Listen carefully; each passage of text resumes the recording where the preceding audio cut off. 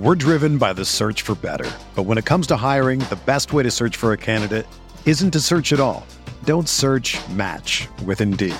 Indeed is your matching and hiring platform with over 350 million global monthly visitors, according to Indeed data, and a matching engine that helps you find quality candidates fast. Ditch the busy work. Use Indeed for scheduling, screening, and messaging so you can connect with candidates faster. Leveraging over 140 million qualifications and preferences every day, Indeed's matching engine is constantly learning from your preferences, so the more you use Indeed, the better it gets. Join more than 3.5 million businesses worldwide that use Indeed to hire great talent fast. And listeners of this show will get a $75 sponsored job credit to get your jobs more visibility at Indeed.com/Blue Wire.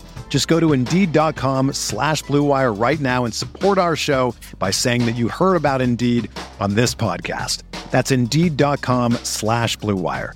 Terms and conditions apply. Need to hire? You need Indeed. What's up, y'all? It's Drewski, and I've teamed up with Mountain Dew to produce a hilarious new basketball podcast called The Dew Zone with Drewski. Learn the backstories of your favorite ballers and celebrities like Jamal Murray. Did you have like a favorite team? Was it the Raptors at the time or no? Was the Raptors even started around that time? Come on, bro. I ain't that old, fam. You talking like I'm 50. Taylor Rooks, Asia Wilson, and many more. You won't want to miss this. Listen to The Dew Zone with Drewski on Apple Podcasts, Spotify, and wherever you listen to podcasts. Spinning is Sabonis. Mentor. Oh, Miles Turner bringing that smoke. And now McDermott again, right to the rim with authority. Brogdon gets around. Plumford, skies high for the jam. Warren lets it fly. Yes! T.J. Warren is not human. Pacer Nation, what's going on? Welcome back to another episode of Setting the Pace. I'm your host for today's show, Alex Golden, and I'll be joined today by the one and only Michael J. Facci. Facci, what's going on, brother? Alex, we have all seen better times, but I'm telling you one thing, the best is yet ahead. If you're convincing yourself anything otherwise, then it's not going to be fun watching this basketball team because we need to weather the storm. Help is on the way. Let's just get ready for the next game. Oh, absolutely. And if you've seen the Pacers have a 3-game losing streak, it doesn't happen very often. They get ended very quickly. This is a team that wins a lot of games. Yes, they might have a couple of bad spots. You know, that they've gone 4-8 in their last 12 games. It's not been pretty, but they've been playing stiffer competition, and they lost a guy and lost a quality starter. So I'm not too worried about this team. I think Bjorkgren is still the right coach for this job. I don't want to overreact, Facci, until we get to see this team fully healthy with Caris LeVert and T.J. Warren. Exactly. I mean, how alarming would it have been if we traded Victor for, LeVert, who hasn't played, and then all of a sudden got a lot better? I mean, that's not going to be the case. It's not like Vic was some cancer on the court or anything of the sort. I mean, that's a real good player that the Pacers lost. And, when we get LeVert on the court, it's going to be great. It really is for the next 2+ seasons. But for now, I mean, how many teams are really playing really well without two of their better players? I mean, and Warren's interchangeable if he's, potentially your top scorer, second best player, third. He's all over the place of being one of the Pacers' better players. Yeah, and I'll tell you this. For anybody that's upset that we don't have Oladipo anymore, just go look at some of the Houston Rockets mentions right now. Some of the games Oladipo has had there. They're like, please flip him for an asset. Maybe we can get 2 second-round picks. I mean, that's some of the stuff I'm seeing right now. So I don't think Victor's value is that bad, but I definitely think that, thinking he would have been the answer to us being a little bit better or much better is maybe a little bit better is true, but much better is not the right answer. But I do want to kind of transition here into a little bit of a serious note, Facci, as we found out yesterday that assistant coach Bill Bayno has resigned from the Pacers, citing mental health issues. And so Bill Bayno, as many people know, has been around this team since McMillan was hired, was brought over from Toronto, did a great job with player development. And unfortunately, Facci just, gone through a lot the last year. And it just feels like felt like, 58 years old, like he was just overloaded with everything. And so honestly, I just wish Bayno the best of luck going forward and giving him well wishes and prayers, hoping that he's able to overcome this mental health issue because it's a serious thing.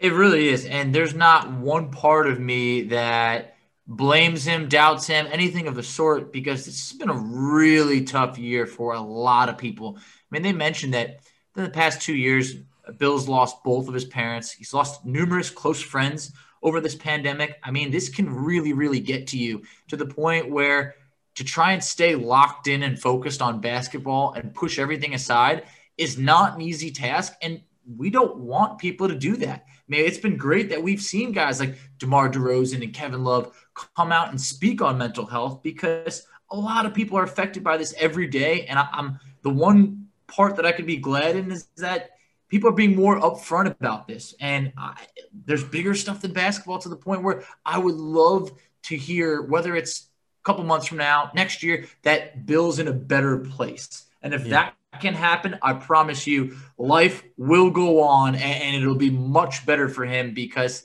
in the grand scheme of things, this is a game. We love it very, very dearly, but it's a game, and it'll never overtake life.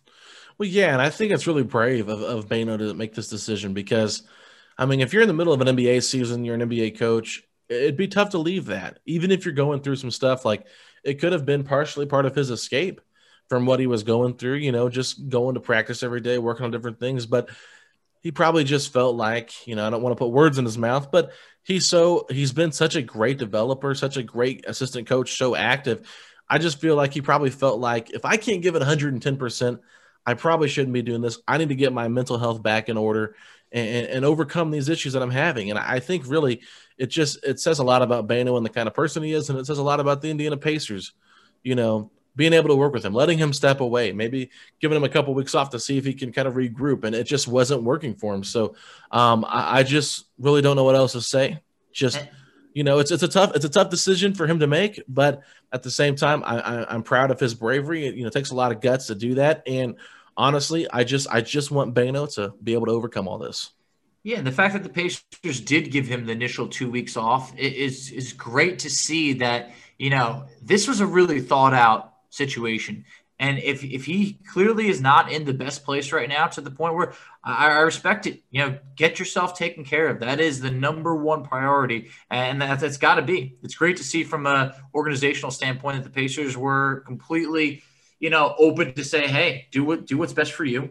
And, you know, Justin Holiday was someone that cited Bano's positivity and energy on a daily basis was just all he ever really wanted, was the best for the guys in the team. And like you mentioned, if he's unable to be himself through that, then he needed to address it. And we've talked about before how, even offline, how much work he's put in with Sabonis over the years. And it's shown. This is a guy who's rounding into a 2-time All-Star. So I'm sure he will be missed. We're very appreciative for his contributions, but also we're very hopeful that he can, you know, take care of this and be in a much better place the next time we see him.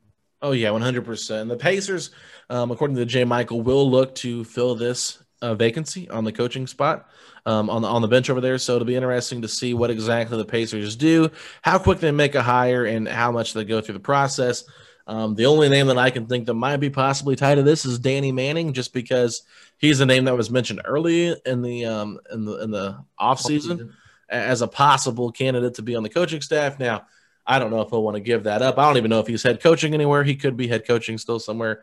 I don't know, but I think he did get let go by Wake Forest. I honestly did not keep up with any of that Danny Manning stuff, so don't want to act like I know what I'm talking about, but that's the only name that I've ever heard tied to the Pacers that never was hired, besides, you know, the Caleb Canales and, you know, Calvert Chaney, those kind of guys that are on the roster, so or on the coaching staff. So anyway, Facci, let's go ahead and take a quick break here. And when we come back, we're going to talk about 5 different things the Pacers or 5 different questions for the Pacers heading into the future and in the present. So we're going to talk about that in just a quick second.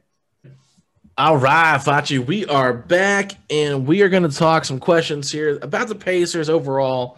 Recent play, maybe some future stuff, but not too much future stuff. But the first question, Facci, is what is the cause of Malcolm Brogdon's recent struggles? Like, we talked a lot about Sabonis on the podcast that I did Sunday night with Mark and Red, but didn't get into a lot of Malcolm Brogdon. So do you have any ideas why the Pacers or why Malcolm Brogdon has been struggling so much? I really don't. I know. I mean, obviously, at times, you know, players go through certain stretches where they're hotter than other times, and sometimes they're just colder. And this is a cold stretch right now for Brogdon. I mean, outside of that Memphis game, to just focus on the last 3 games, which happen to all be L's by the Pacers.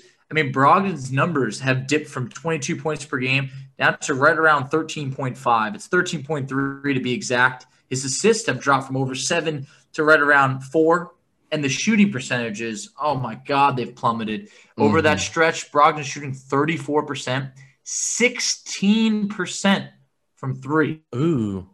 So that's getting hideous. This was a guy that, before was basically shooting, somewhat close to 40% from 3 on the year. I mean, it's been pretty rough. And Brogdon is a guy that, Alex, we've talked about. We've been petitioning for him to be an all-star. So the Pacers don't have the luxury without LeVert and Warren to also be having another one of our best players slumping, because Sabonis, come on, love him. The man cannot shoulder a team by himself. No, he can't. And Sabonis has actually been struggling maybe just as much as Brogdon, maybe not nearly as much. Not as much, but close. Yeah, it's been close. And, you think about it, over the last 3 games, who has Brogdon gone up against? It's been Drew Holiday, one of the best defenders in the league, Eric Bledsoe and Lonzo Ball, who are 2 respected defenders. All defensive player for Bledsoe. For Bledsoe, yeah. And, I mean, we know that Milwaukee picked Bledsoe over Brogdon a couple of years ago, basically by allowing him to be sent here and be a sign and trade. So you still can't take away the fact that Bledsoe's a good defender, and so is Lonzo Ball. And then you go look at Utah. I mean, Utah is the best team in the league right now. Their defense has been unbelievable. Gobert is just a force in the paint.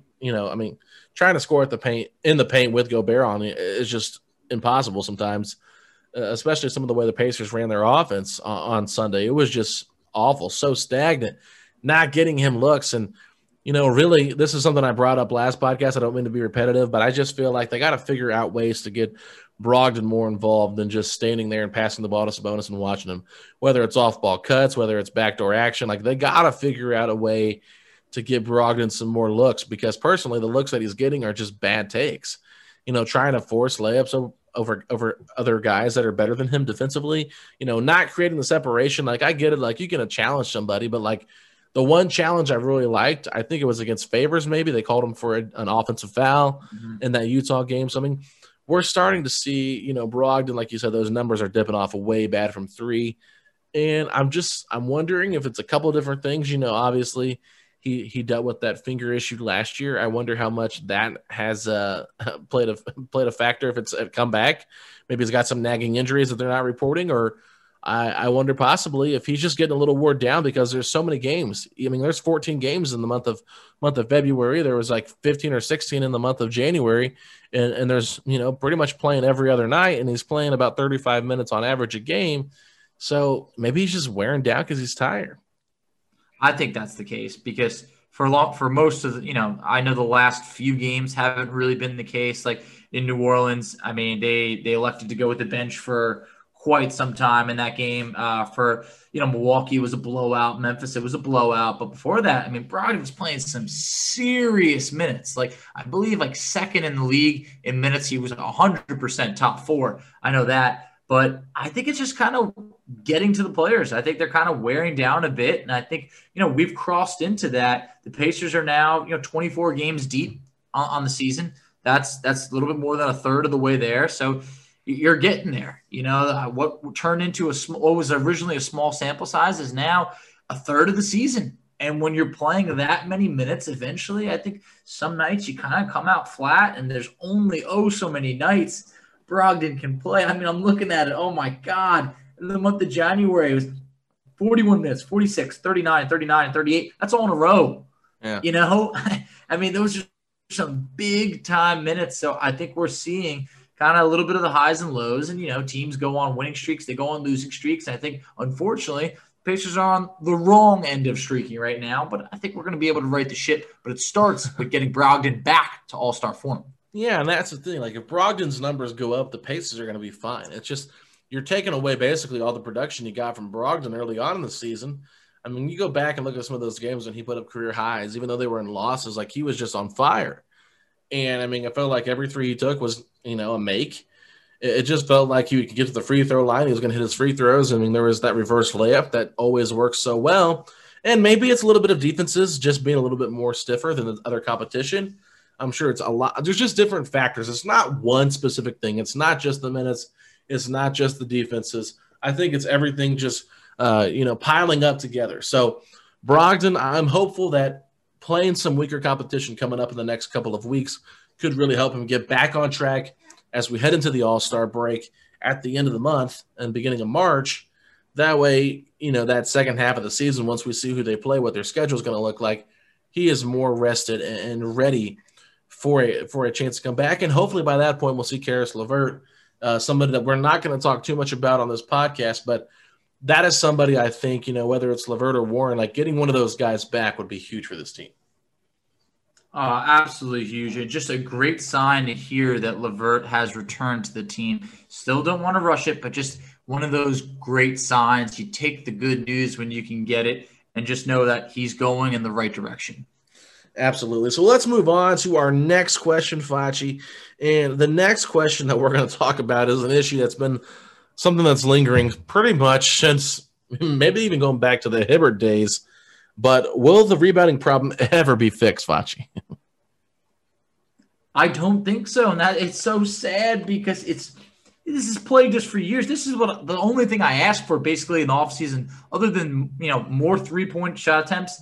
The rebounding, it has to improve. The Pacers have been getting crushed on the boards for years now. But just to go through some numbers, against the Jazz, out-rebounded 60-45. The Pelicans out-rebounded 50-37. The Bucks, they were out-rebounded in a game where, it's just the fourth quarter didn't even make a difference. But still, against the Sixers, out-rebounded by 8. The Hornets, they ended up out-rebounding them by 1, but those are all losses right there. So you can't be out-rebounded by 15 in a game. I mean, that's 25%. Yeah, that's minus 35 if you add all those numbers up together. And total rebounds that the Pacers have been out-rebounding. It's like, I'm not necessarily saying they have to win each rebounding battle, but let's be 58-55 instead of 58-38. You know what I mean? Yeah. It's just the offensive rebounds have been the problem. And giving up so many second chance points, the Pacers already play kind of like this helter-skelter defense where they're out there chasing guys off the three-point line and doing blow-bys and stuff like that. And then once you're running out of the three-point shooter and you're trying to blow by them, well, if the shot goes long, well, now you're playing 5-on-4 for the rebounding battle, and that's the advantage to the offense. So, there's more to it. I think there's a point I brought up last week. Maybe I can't remember. Maybe it was earlier this week. But I just remember, not seeing guys put their body into somebody when they box out. It's just you can't just stand there and expect the ball to come to you. You have to hit somebody. And that's one thing Coach Bjorkgren brought up today, which I thought was really impressive, on why he's playing Goga Bitadze more. He said Goga's been getting more minutes because he's done a good job rebounding. And if you watch Goga, he finds guys early. When the shot goes up, he's putting the body on somebody. He's not going to the ball. He's finding his guy and then going to get the ball. And I think that's a perfect way. Maybe Sabonis, Turner, and some of the other guys can just take a little bit of a look at their young player and Goga. I'm getting a little ahead of myself. I'm just predicting the future for Goga, young star. But, this young talent that's just getting back to the fundamentals. And Sabonis is a great rebounder. Turner's rebounding has been better over the last couple of games, even though the overall team stats don't show it. His numbers have looked better. I just think that finding that guy early, this is something Bjorkgren said he wants to work on this road trip. So, hey, there's reason for hope. They're going to address it. Let's see if he can find a different way to do it, because clearly under McMillan, under Frank Vogel, sometimes those are a bit of an issue. Yeah, and that also starts with being more physical. Bjorkgren said he wanted to address rebounding and physicality, and that's kind of go a little bit hand in hand. But also, if you can improve the rebounding, I think you're going to improve the free throw disparity, and that's been huge. Against the Jazz, they only shot 18 free throws. And if you think that's bad, against the Pelicans, they only shot 16 free throws. And Alex, if you think that's bad, well, against the Bucks, they only shot 14 free throws.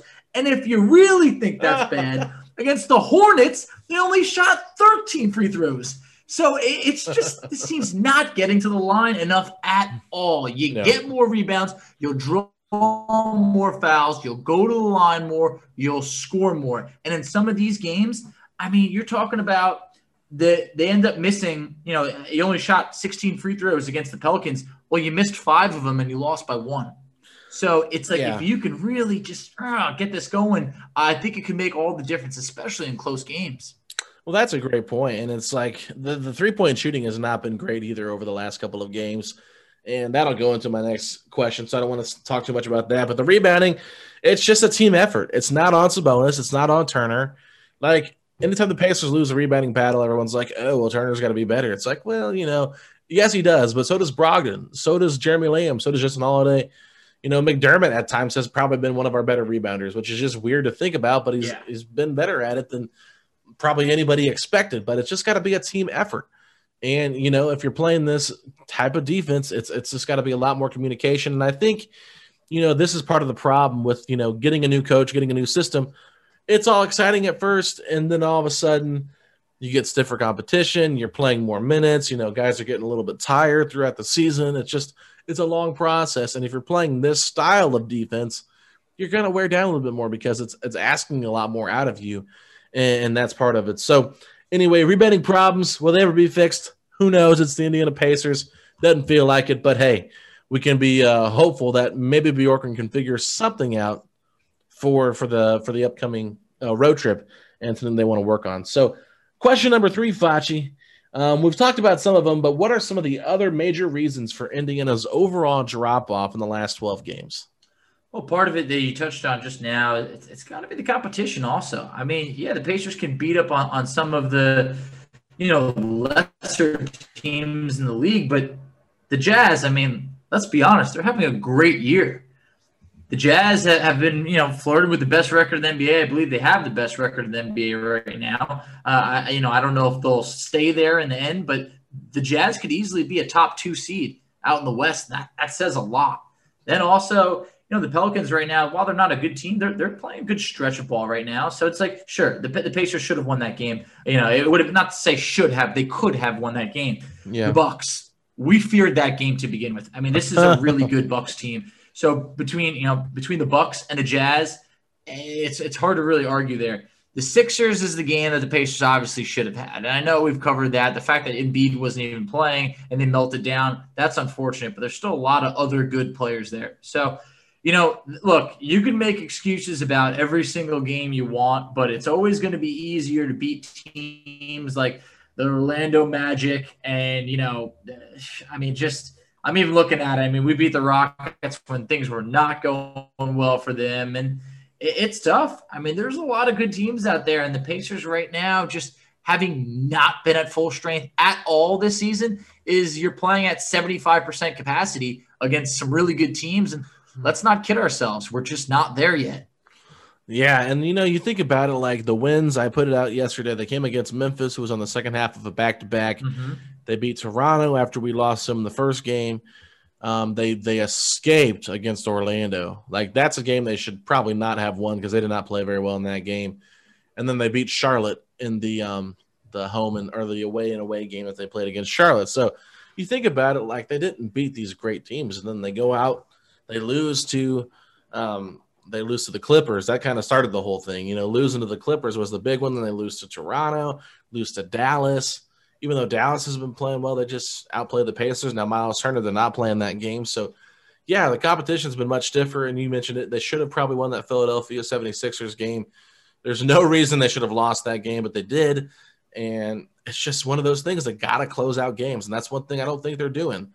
They're not. It was interesting because I started to do some research into, like, quarters that really, like, hurt the Pacers. And, like, before the last couple of games, like, you look and, like, it was the second quarter where the Pacers were just getting stomped by opposing teams' benches. And so I thought, well, maybe that's the bench problem. And then you kind of do some research. It's like, well, maybe it wasn't as bad as it looked. But I was just kind of going back and looking at the second quarters of some of those games, and it's like you'd see a big drop-off there. The third quarters have always been pretty solid for the Pacers, and then it always usually comes down to the fourth quarter, which obviously is the most important quarter of the game. So I don't know what exactly the Pacers have to do to right this ship, but I definitely think as far as the concerns, we talked about it off air a little bit, the 3-point shooting.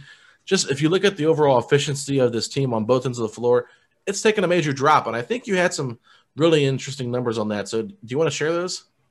Can you repeat in terms of the drop off? Yeah, like like the numbers of the 3-point shots, like where we at against the league. So, well, just in terms of everything, I mean, the Pacers now defensively, which had been basically our MO for the past, I mean, feels like forever.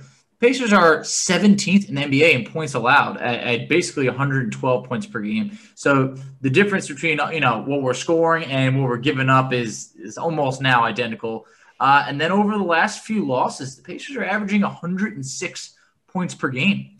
That would only be better than teams like Orlando and the Knicks. I mean, that's not a category you want to be in. And Alex, just on an unrelated note, I mean, when you're talking about some of the quarters, I mean, we had complimented in the beginning of the year, the third quarter was no longer the turd quarter. It was the Pacers were turning it around. Well, by 5 against, not to go out of order, but against, the Pelicans, we were outscored by 2. I know it's just 2 points, but that was a 1-point game. Against the Jazz, we were outscored 28-21. And then against Milwaukee, outscored 38-21. Those are all losses right there where the Pacers have been outscored in the third quarter. So I think what initially looked like at the beginning of the season, we were making great halftime adjustments. Something's changed a little bit lately, and the Pacers have been outplayed in that third quarter. Yeah, it's one of those things where it's like the Pacers have just got to figure out a way to get back to the winning ways. And I think a lot of it also, I did touch on this last podcast. I don't want to get too much on it, but it's just the cutting. The offense has become so stagnant, and I'll say it again, and I'll repeat myself multiple times until it gets fixed, but it's like you can't rely on Sabonis to do everything. It's okay to have a Sabonis-centric offense, but if you're just, hey, post up the opposing team center, especially when it's like Rudy Gobert and Steven Adams, like even sometimes against Brook Lopez and Giannis, like that's not a good matchup. That's not a good offensive decision. Like that's a 50-50 chance to score when you could have long, lanky guys like Lamb and Turner cutting off of stuff. Even Justin Holiday is really long and lanky.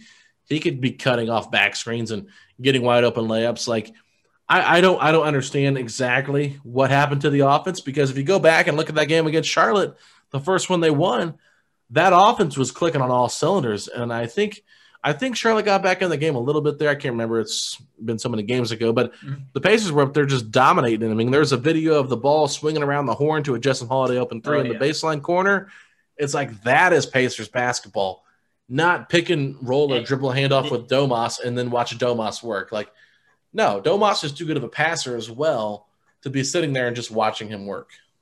No, it's true. And, when we talked on the struggles of Sabonis and Brogdon lately, I mean – it's just Sabonis' stretch. There's going to be some games where you can put the team on his back, but that's not going to happen every single night, to the point where the last 2 losses, Sabonis is 10 of 32 shooting. And look, you don't want to pin it on one guy because this is a team game. But when we talked about the struggles of Brogdon also, I mean, the Jazz game, we saw Brogdon and Sabonis combined for 14 of 39. It's impossible to win a game like that, especially against a really good team like Utah. So just to crunch some more numbers, while we're at it, I mean, the Pacers we've talked about defending the 3-point line. That's been a major struggle. They've been one of the worst teams this year at defending the 3-point line.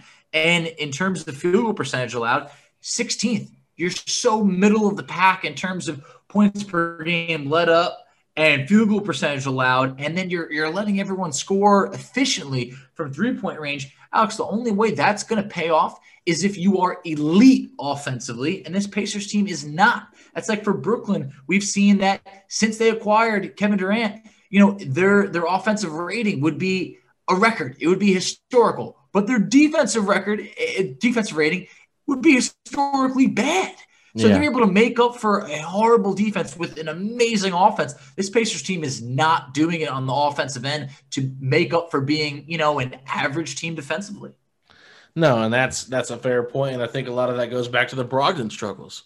Yes, because if he's playing at the level that he was just a couple of weeks ago, then you're not talking about this, and the offense is probably higher, and so it just feels like all of Brogdon's looks have been really tough. There's been a couple uncontested threes that he's missed, but for the most part, it just feels like some of the shots he's getting are just not there. So We could go on for days about some of the struggles, but I think one of the things you could do if you want to, maybe see something different is make a change in the starting lineup. And so there's debates on what you could do. Right now, the Pacers are playing a pretty, standard 9-man rotation. It's very consistent with the minutes. I mean, Bjorkgren's riding the hot hand sometimes, with the fourth quarter against the Pelicans, rode the bench the whole time.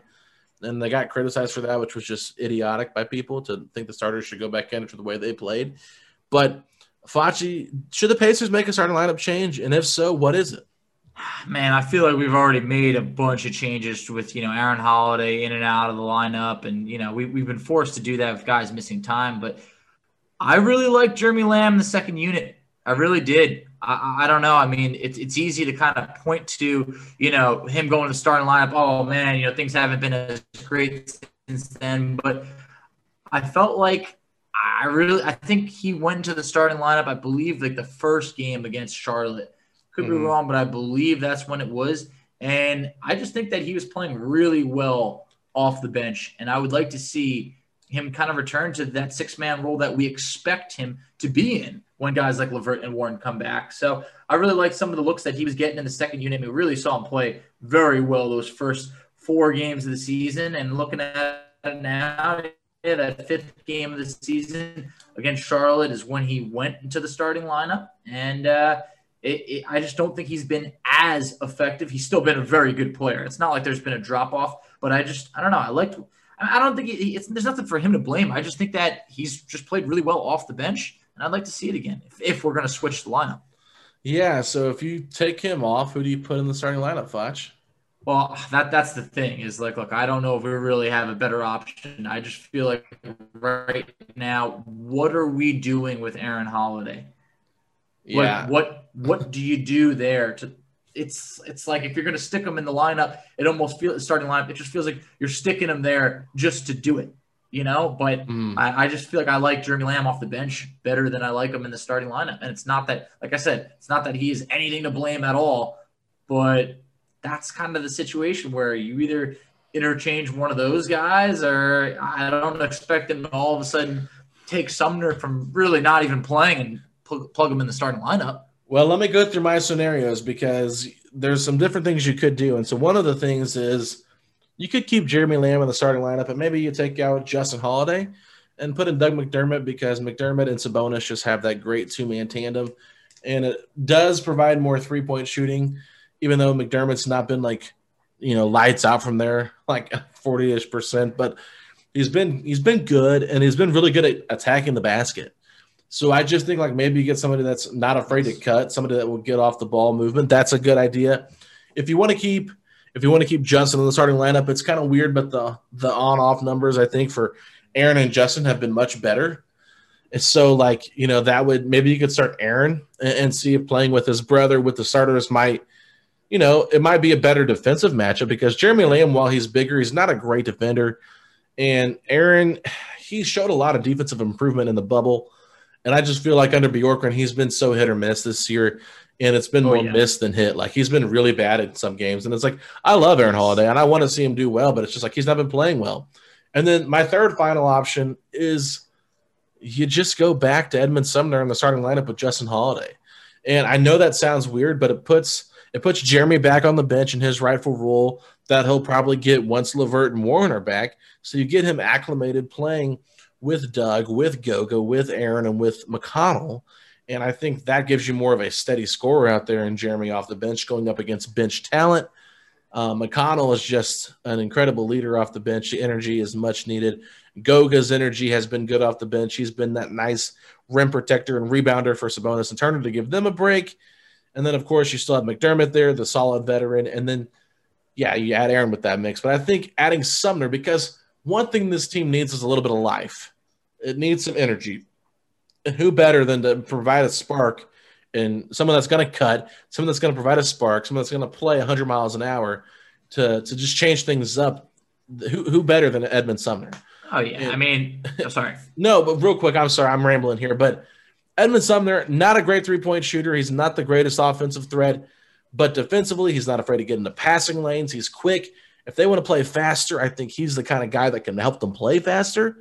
And I like his game. I'm not saying he's the answer because I feel like we talk about him all the time. He's clearly out of the rotation because they like these 9 better. But even if it's just 15 minutes, just start the man and let that offense start in the first and third quarters and then roll with the other guys. I don't care. Oh, yeah. I mean, you're talking about even if it's just 15 minutes. Alex, he's played a combined 10 minutes in his last 3 games. And what's even more puzzling was he hits a 3 right before halftime against Charlotte, and then he doesn't come back in. Yeah. He played 1 minute. It was probably under a minute, to tell you the truth. But I know, when you're talking about bringing energy, it's not going to be from Aaron Holiday. I think that Sumner could bring that energy. I just think that Aaron Holiday is not really fitting into that spot of energy guy.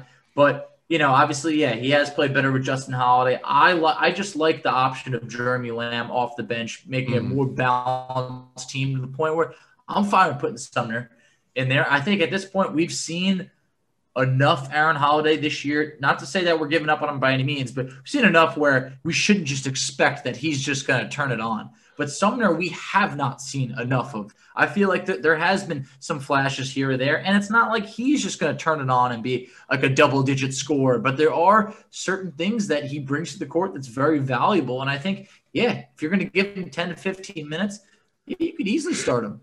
I'd be fine with that. And he could even start for Justin if you want to keep Lamb on the starting lineup because he's, one of your top 6 players. Like, you think he's the guy that, gives you the best chance to win. Like, if you want to go that route, like, that way you can put the Holiday brothers back together on the bench. You can play Justin at the 4 a little bit, something that he did a lot last year and was really great at. So, I mean, there's different things they can do.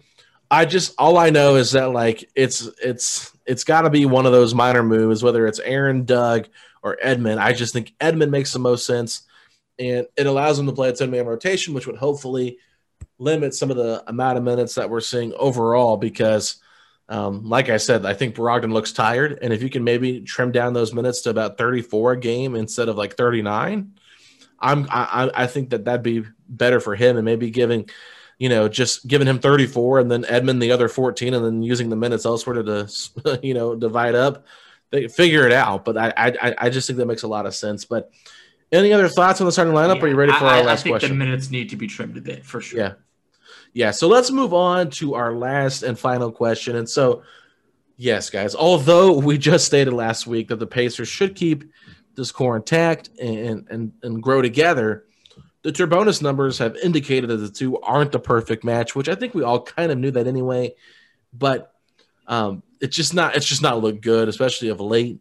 And neither have the double bigs with Goga in there as well. So will they ever be a perfect match, Facci, or do you anticipate trade discussions coming again this offseason? Oh, man, it never ends. It really doesn't. But, the Turbonus combination, they actually have a negative on the court this year. It's negative 0.7, and they're over 500 minutes together. So it's disappointing, and it's just we want this to work. And I think all Pacer fans have grown very close to both Sabonis and Turner, and we don't want to see any of them move. But long term, I think if you polled everybody confidentially, maybe like they submitted a survey, do you think this is going to work long term? Your name will not be on here. I think a lot of people would be in agreement. This probably is not going to work long term. And the Pacers are in that spot where it's like, we have good players, but how do you really break through playing this style? And I just think that eventually the rumors will come up again. I don't think the Pacers are going to make a move during the year because we're not there yet. We're not a trade away from winning, an NBA Finals this year. So I think it's something that they're going to visit in the offseason for sure. And I think guys like Miles, have very much had opportunity to shine this year. So if anyone like Boston was down on him, I think a lot of people are higher on Miles now. And I am not saying that I want to see him go. I'm just saying that I think Turner has only helped his case this year. And Sabonis has really played a really good year. But when you're talking about them playing together on the court is what we're talking about right now. And I just don't know if this is the answer long term. Yeah, I think the question you have to ask for the Pacers, like, which center is the best option long-term going forward? Which center gets you the most in return?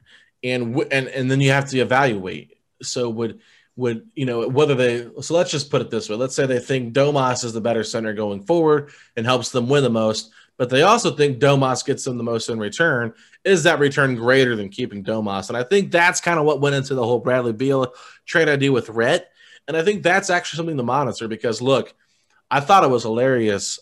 Today I saw on Facebook, Pacers Facebook, that somebody from Boston shared something, and it basically said the Celtics should go out and get Miles Turner. Oh, I saw that. Oh, yeah, it's like, I think his stock has definitely risen. I think what it really came down to with Danny Ainge not pulling the trigger was basically he didn't want to give the Pacers Gordon Hayward to make them better. That's just what I think it came down to. It didn't have anything to do with not wanting Turner. They just didn't want to give up Gordon to Indiana when Gordon, the only other options he had were New York and Charlotte. They're like, why would we better a team to make, or you know what I mean, and make ours worse instead of just letting him go to a team that's not going to really be a threat to us. So I think that's a lot of what went into it. And, that's why he was trying to ask for more than what the Pacers were willing to give up, like a Warren or an Oladipo or, another starter. So anyway, going forward, this is a question, like it's going to be a question until the two are traded, because with the recent play of Goga, he's proving that he deserves minutes too. Now, not saying that they can't figure it out and have three centers on the team, but at the same time, personally for me, I just don't understand how the Pacers, make this work long term. So unfortunately, they're going to have to make a decision, and it's going to be hard. I want it to work out, Facci. I really do. So do but I think at the end of the day, whatever happens in the playoffs will be the determining factor going forward this offseason. 100%. I think that the Pacers want to see at least as healthy of a roster for the playoffs as possible before they make any moves at all. Because if the Pacers can get out of the first round, hey, it's more than what we've done lately, to the point where you gotta be happy with that, knowing that, Warren missed all the time, which could have affected seeding. LeVert's missed, a large chunk of the season. In the end, will have missed most of the season. But you still want to see how this unfolds in the playoffs. And look, for all those Goga haters out there, unless you are a hardcore absolute hater, you have to admit he's shown some flashes lately. I mean, this is a guy that is playable. At one point, people were deeming him unplayable. He's shown some real positive stuff to the point where he's earned those minutes that he's been getting, and I want to see more of it, because I would want to – obviously you want to win as many games as possible, but I don't want to see a guy like Sabonis break down as the year goes on from playing too much minutes. So I'm happy with what I'm seeing from Goga. I think it's encouraging. And just to throw out some numbers over there, 3-point-wise has not been good. Has not. And I know most of his shots are point blank, but from 2-pointers on the year, he's 18 of 26, 69%. I mean, you got to kind of like what you're seeing. 11 blocks in 10 games this year. I like it. No, I do too. And, it's one of those things, Foch, where it's like, I love Goga and I love Sabonis, and I think Turner's having a great year. And it's really hard to sit there and be like, which guy do you get rid of? Because you can't really – it's got to be one of the starters, because they're going to get you the most in return. Goga's on too cheap of a contract. But I will say this, like, if you look at Goga, he's really improved on his screen setting. 3-point shot has not come there, but I love his form. Like, I just think a lot of it is a mental thing. He rushes it sometimes, overthinks when he's shooting it. If he would just catch and shoot it kind of like Turner does when he's feeling confident, I think that you could see Goga become, a combination of both Sabonis and Turner. Not like at both of their peak levels, but he does what they both do very well. He does that, as part of his package. And it's good. It's not great, but it's good. And so overall, to me, Foch, like, I don't think Goga's the answer long-term, but you got to think Sabonis is about 2 or 3 years older than him. So, maybe if you move on from one of them, you keep Sabonis, you maybe keep Turner, whoever. When their contract comes up, if you decide, hey, they're not worth it, we're going to put Goga in the starting lineup, that's another 4 years of Goga developing. And I'm not saying that's what you do, but it's just you got to keep that in the back of your mind, because he is younger and the Pacers have his bird rights, so they're able to keep him for at least 9 years total, more than likely. So what they decide to do is up to them. I'll be okay, honestly, with whatever decision they make, as long as it's the right decision. Like, as much as it would kill me to see Sabonis go, who's my favorite player, if they get the right pieces back, then I think that's you just got to be okay with it, because you got to trust the process, and you got to trust Pritchard is only trying to build this team to win a championship. And I mean, trading Sabonis would be gut wrenching for a lot of fans, but at the same time, if it helps them win, then you just got to trust they're doing the right thing. Oh, of course. I mean, trust me, I still never really got over trading Jermaine O'Neal, but unfortunately at the time, for business purposes, I'm not over it. I'm not. But it was the right thing to do at that point. Jermaine was not able to stay healthy. His contract was way too much. The Pacers end up, you get Roy Hibbert in the deal. You get TJ Ford, TJ Ford or whatever. It didn't really work out. But Roy Hibbert was a really good player. And at times, depends what the package is. So we don't know what eventually the package is. If it makes sense, we'll have to put our fanhood, our love for these players aside. But for now, hey, let's not kick them out the door, because there's a lot of basketball left to play. So the last thing on Goga over there, I know I mentioned 11 blocks in 10 games. He's gotten whistled for fouls that I didn't think were fouls, but I think when you're essentially nearly a rookie, you're not going to get the benefit of those calls. But I saw him really challenge Rudy Gobert on a couple plays, really challenge Zion on a couple plays, that even if he got whistled for, I thought to myself, I love the effort there. Oh, absolutely. I mean, he's not afraid. That's what I love about him. Yeah. Zero fear to be dunked on. Zero fear to go at some of these superstar players. Gobert, Ben Simmons, Zion Williamson. These are guys that he's contesting. It was a nice block on Simmons. Oh, it was beautiful. And he actually had a nice one on Zion that was called a foul, and I think he had a good one on Gobert. He did. You know what? And I was laughing because everyone's like, oh, they should have challenged that Zion call. It's like, look, the Pacers had 2 timeouts left. The fact of trying to win that one would be so incredibly difficult. And number 2, if you kind of look at the end, his left arm did come down on Zion's shoulder. So it very well could have been a foul that they called after. It just was in the moment they called it, so you don't know what they were calling it on. But, yes, I mean, it was a great contest. He got called for a foul. You live with it. He's a young player developing and growing. He fouled out of that game. They put Turner in the game, and, Turner had a chance to win it there at the end. So, Goga put this team in a good spot in that game, and Goga continues to develop. I love Goga. I could talk about him all the time because he's really fun to watch. He might be easily the most fun Pacer to watch right now just because it's new, it's exciting, and you're seeing him develop. But at the same time, I'm fine with just 10 minutes a game because for the most part, he does have some struggles out there that are they're good learning experiences, but they're not something you want to watch for 30 minutes a game. Oh, I completely agree. I know. And just little by little, in 10-minute doses, I like what I'm seeing. I don't want to go overload, but hey, when the timing's fit, give him more and more minutes, give him more opportunities. Let him be able to get that confidence going from three-point land, because if he could be playing, if we need him to play meaningful minutes down the season and he can get that confidence up now, I feel good with that, because at times, if you don't play, you just throw someone in there, how are you really going to expect the most out of him? So it's good that he's finally being able to get more opportunities on a more consistent basis lately. Absolutely, Facci. So that wraps up our 5 questions. Are there any other thoughts you have before we wrap up this podcast? I would just say, guys, the sky is not falling. This game against Brooklyn is not make or break.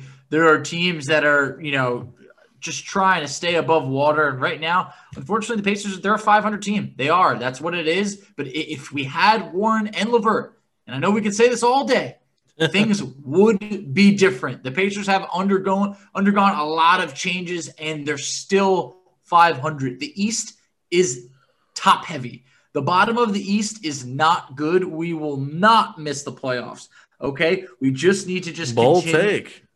Oh, yeah. Yes. I want that in writing. Anyone can get it in writing. I'll put it in writing. We will not miss the playoffs. We just need to keep going the course. One game, a win against Brooklyn, I really think could change it all, because all of a sudden you're going against Detroit. You're going against Atlanta right now, who has no DeAndre Hunter. There's a winnable stretch coming up. There is. We just need to get there one game at a time. Yeah, I'm worried about Trae Young in that game because we don't have anybody that can guard him. Yeah, it's I have PTSD from that game, Facci. Yep. But, I think really just getting a couple days off here, I think about close to 3 days, maybe a little bit more in total hours, the Pacers got a break before playing their game against Brooklyn. So I think that's really good for them mentally, and they were able to get a practice in. Now, we know that Bjorkgren does not practice a ton with this heavy schedule, but any kind of practice, I think, is just good for this team to address, like we mentioned earlier in the podcast, physicality and rebounding. So that's what I'm hoping for, just an improved Pacers team, and hopefully we can get ourselves on a winning streak,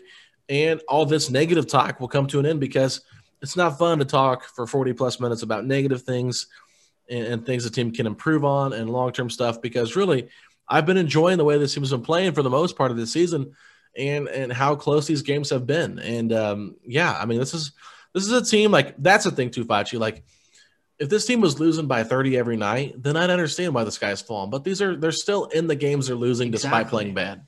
Exactly. You talked about before, Miles Turner had a real good shot to win it against the Pelicans. Oh my God, this whole episode would be different. I mean, even the past episode would be different. The Milwaukee game, yes, I get it. It was bad. It was vicious.